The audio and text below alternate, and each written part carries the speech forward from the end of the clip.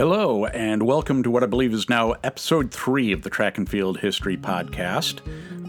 And today I have something that's a bit topical. Of course, there's not really any competition going on right now, but it's still a competition that's being held online. This is speaking of Tuesday of this week when LetsRun.com released a bracket of 64 runners to determine the greatest American distance runner of all time. It had 32 men's nominees and 32 women's nominees, and they're going to play them off over a few weeks to try to determine who the greatest of all time is. And I thought, this is a really, really hard thing to determine because there's so many different things, especially when you're looking at distance running, because we have outdoor track, of course, but then we have road running, indoor track, cross country. The Olympics get the lion's share of attention. I believe just 6 Americans have been Olympic champions at distances of 1,500 meters or longer in the last 100 years.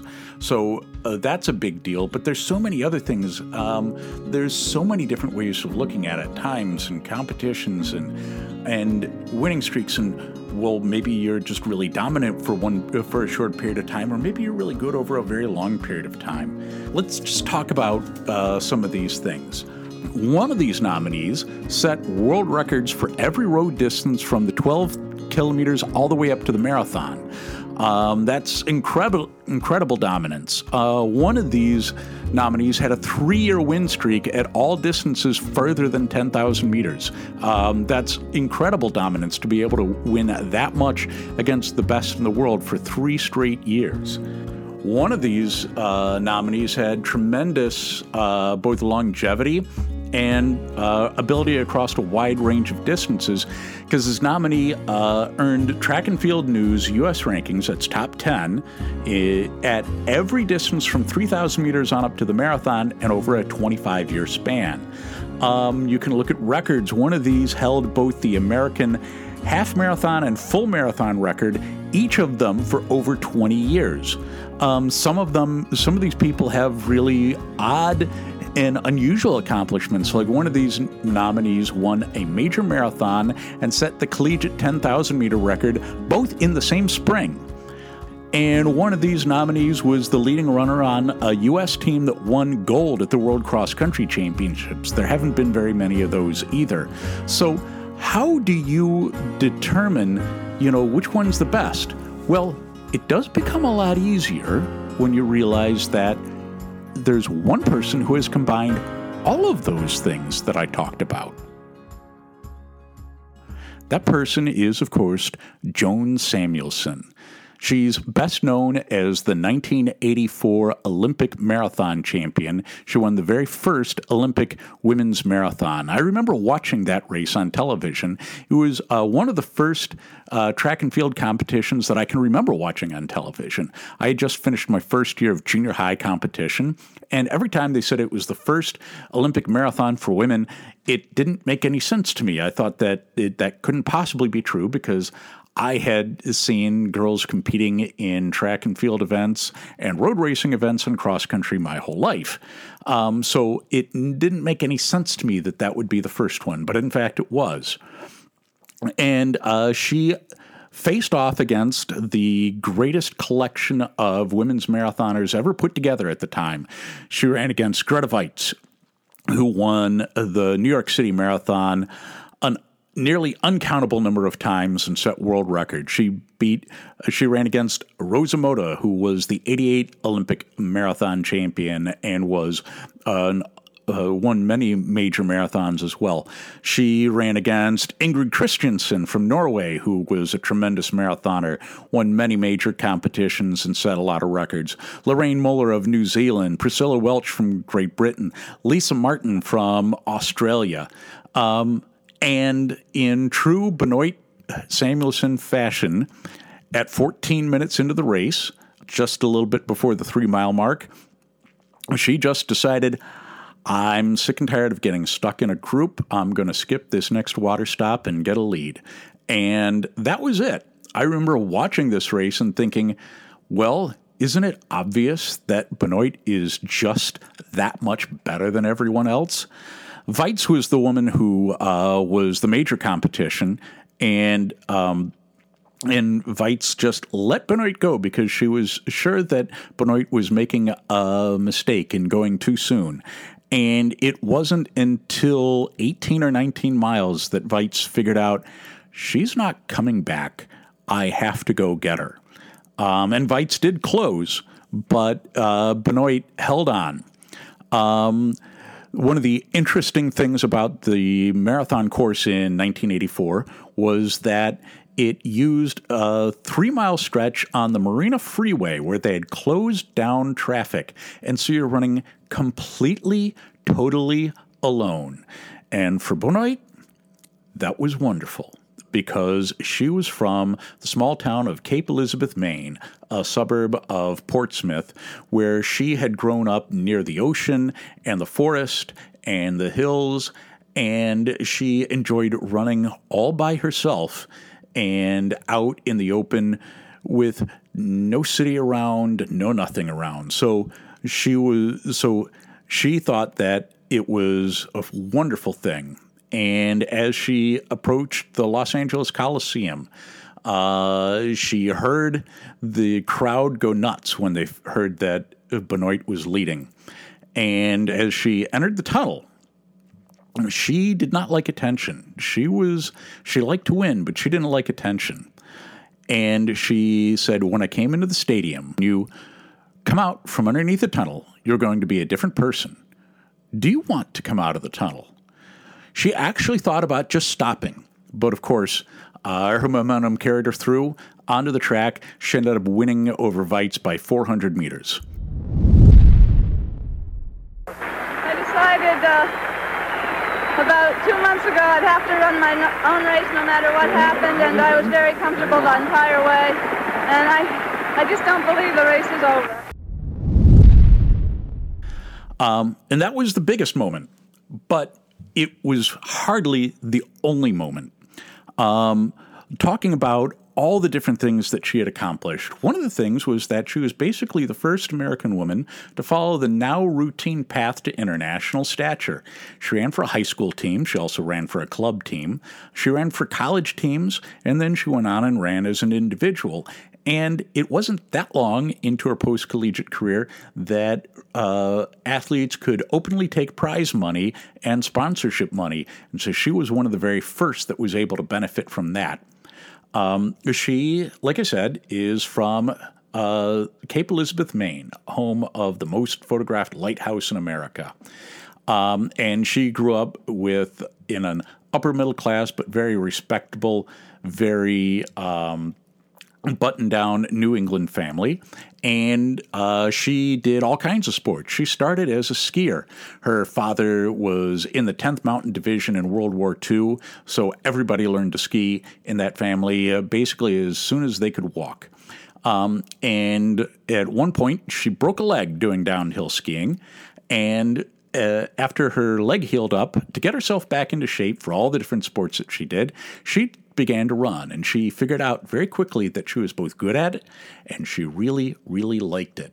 She was good at team sports, but she really liked the independence of being a runner. So she went on to Bowdoin College because, of course, that's where her respectable family had gone to college, and she thought that it was the place for her as well. Bowdoin had a track team. She ran for the track team at Bowdoin, but Bowdoin didn't have a cross-country team. She played field hockey in the fall, and she ran cross-country races and road races with the Liberty Athletic Club out of Boston. That was the nation's first track and running club created just for women, created in 1948. And she decided that maybe it was time to leave Bowdoin when her field hockey coach came down on her hard for being too tired to play in a game the day after running a half marathon. So she ended up taking a scholarship to run at North Carolina State. She was actually not even the best runner on the North Carolina State team. Teammate by the name of Julie Shea was one of the best collegiate runners in the country at the time. And Bowdoin settled into second. She was still quite good. She was in her junior year at North Carolina State. She was ninth at the National Collegiate Cross Country Championships. This was before the NCAA sponsored any athletics for women. This was under the AIAW, which stands for the Association for Intercollegiate Athletics for Women. And then a week later at the U.S. National Cross Country Championship, she also finished 9th. The next fall, she was 6th at the National Collegiate Cross Country and 8th at the U.S. National Cross Country Championships. And during this time, she was a decent track runner, but she'd also begun to break out at the road races. She had twice won the Falmouth Road Race in Woods Hole, Massachusetts, which was becoming a really, really big thing at the time. But she didn't like North Carolina State. She didn't like cities. She liked being in Maine. She didn't like being in North Carolina. There was nothing against the people. It just wasn't home for her. So she transferred back to Bowdoin to finish out her senior season. And in 1979, that's when everything really took off. Over Christmas break, she took a trip to Bermuda just to get away from the winter for a weekend. But she also ran a 10,000-meter race, a road 10K, on Saturday, and she won it. She won the women's division. The next day, she started running the marathon that they had. And she's told her friends and she's told some reporters that her intention was just to run the first half as a long training run. That's all she intended. And then but others who have watched said that she was wearing a race number under a second shirt, and at halfway she took off the second shirt, revealed her race number, and decided to be racing for good. She ran 2:50 in her debut marathon and finished second. She really hadn't ever gone anything quite like that before. Didn't really know what she was doing, but there was a plan, and that's because in April she ran the Boston Marathon. This was, again, during her senior track season at Bowdoin College. She had really not a whole lot of knowledge or understanding about the Boston Marathon. She had never watched it. She'd never seen the course. Again, it was in Boston. She wasn't a big fan of cities. But she knew that it was a big race and something that she'd want to try to compete at it, win.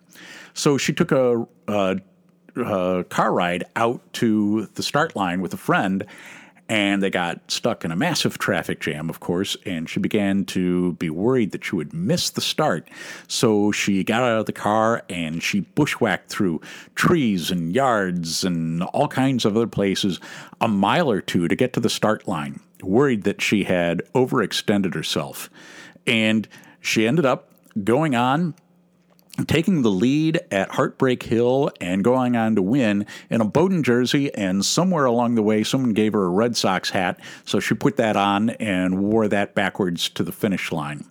I believe she broke an American record. She ran 2:35. And then, of course, she still has to go back and she has to finish her collegiate track season. She runs the 10,000 meters at the IAAW Championships and wins it. Next day, she goes for the 3,000. I believe she's second. Then a couple of weeks later, she goes to the U.S. National Championships, runs the 10,000, ends up second, but breaks the collegiate record. And that collegiate record stood for, I believe, 7 years after she set it. Then next day, runs the 5,000, ends up fifth. And at this point, all kinds of racing opportunities are coming open to her. She goes to run the Crim 10-miler in Flint, Michigan, sets a world record for 10 miles. She goes to the Cascade Runoff in Portland, Oregon, sets a world record for 15K. She goes and wins the Nike Oregon Track Club Marathon out on the West Coast. And she's just racing and racing and racing and loving every minute of it. She gets sixth at the U.S. National Cross Country Championships, which was actually a pretty good thing considering that at that time, cross country for women was just 5,000 meters. That was a fairly short distance for Benoit. In 1980, she continues running extremely well. She ends up running for the U.S. team at the World Cross Country Championships, finished 26th. She wins a marathon in Auckland, and she's racing and racing and racing. 1981, she continues doing all of this. She breaks the world record for the marathon twice in 3 months. in 1981. She goes on and she's starting to run out of gas. She finishes third at Boston, and for whatever reason, things just aren't right. And then it turns out she's got heel problems. All this hard training and hard racing, it's more the training than anything else. She liked to run lots of miles, sometimes as much as 125 miles a week. And she didn't like to dawdle. She always said that she didn't like to run with other people because then she'd have to talk. And if the talk test is the pace you're supposed to be going at, then 90% of the time she was running too fast. So she ends up having heel surgery in 1981. She ends up having bone spurs and bursa sacs removed from each heel. And after she mends up from that is when she goes on a tear. And from her return to racing in the spring of 1982 all the way up to March of 1985, she does not lose a single race further than 10,000 meters.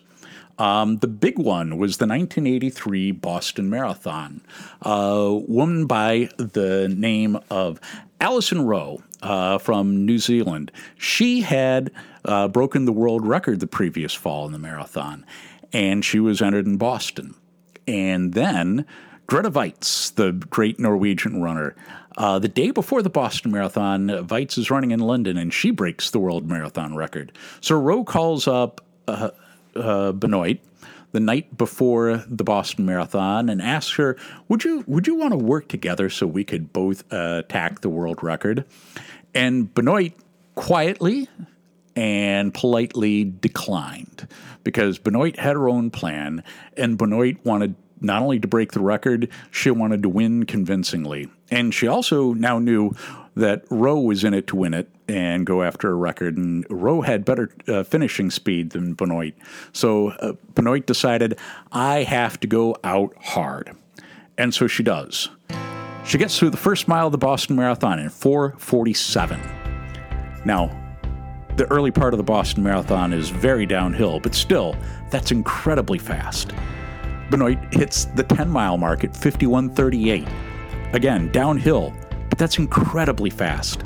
That would still be the second fastest 10-mile of all time by an American, only behind the American record of Colleen Durock. Of course, there was no certification of the 10-mile mark or any official timing or anything like that, but still, it's an amazingly fast first 10 miles. Benoit hits the halfway mark at 1:08:23. Again, that actually would have been a world record at the time. I think only about 8 or 9 Americans have ever run a half marathon faster than that now. Again, it could never be certified because the distance was not carefully measured, nor was there an official timer at halfway, but still, it was insanely fast. And Benoit holds on, runs 2:22 and change, breaks the world record by over 2 minutes, and wins the race by 7 minutes. So going into the following year, she's one of the favorites, along with Waitz, Moda, Christensen, to win the Olympic gold medal. But first, she has to get through the Olympic trials, and she's got a problem. A few weeks before the Olympic trials, she develops a knee trouble. She ends up having to walk home from a training run, the first time in her entire life that she had ever done that.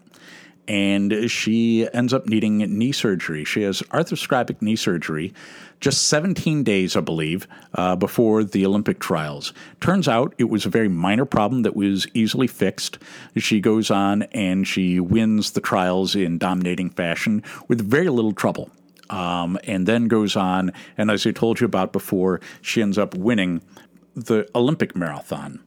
And then in the fall of 1985, October 1985, she ends up running 2:21:21 for another world record at the Chicago Marathon, and that to take the world record even down further. At that point, then again, the accumulated hard work begins to start to wear on her. So after 1985, things start going downhill a little bit. She needs surgery again in 1985. And then she starts deciding that she wants to explore other parts of life. She had gotten married in 1984. In 1987, she has her first baby. Of course, that didn't slow her down. She finished ninth at the Boston Marathon in 1987 while 3 months pregnant. She qualified for the 88-92 Olympic trials, but was unable to run for any of a number of reasons, injuries and family responsibilities. But she also qualified for the 96 and 2000 Olympic trials. In the 96 Olympic trials, she finishes 13th. In the 2000 Olympic trials, she finishes 9th. And remember, she's 42 years old in 2000. In 2008, she had qualified in 2004. 2008, she is another 8 years older. She's 50 years old. She ends up 90th. She qualifies again in 2012. So she qualified to 7 Olympic trials marathons. You got to realize that there was no Olympic trials marathon for women in 1980 because there was no Olympic marathon for women in 1980. Otherwise, she would have qualified to 8 Olympic trials marathons. And even last year, 2019, she goes to Boston. She wants to run within 40 minutes of when she first won Boston in her first race at Boston in 1979. And she ends up beating that by quite a bit. She ends up running 3:04. Age grading is an inexact science, of course, but if you age grade that, it comes out to be a 2:19. So her longevity, her ability to compete at the highest levels and keep things going for an incredibly long time, both of those things, she's made massive contributions to distance running. Let's realize that she even was very good on the track. She ran in the forerunner of the Diamond League. She ran in Grand Prix races in Europe in the 5,000 meters. She ran major indoor invitationals in the 3,000 meters.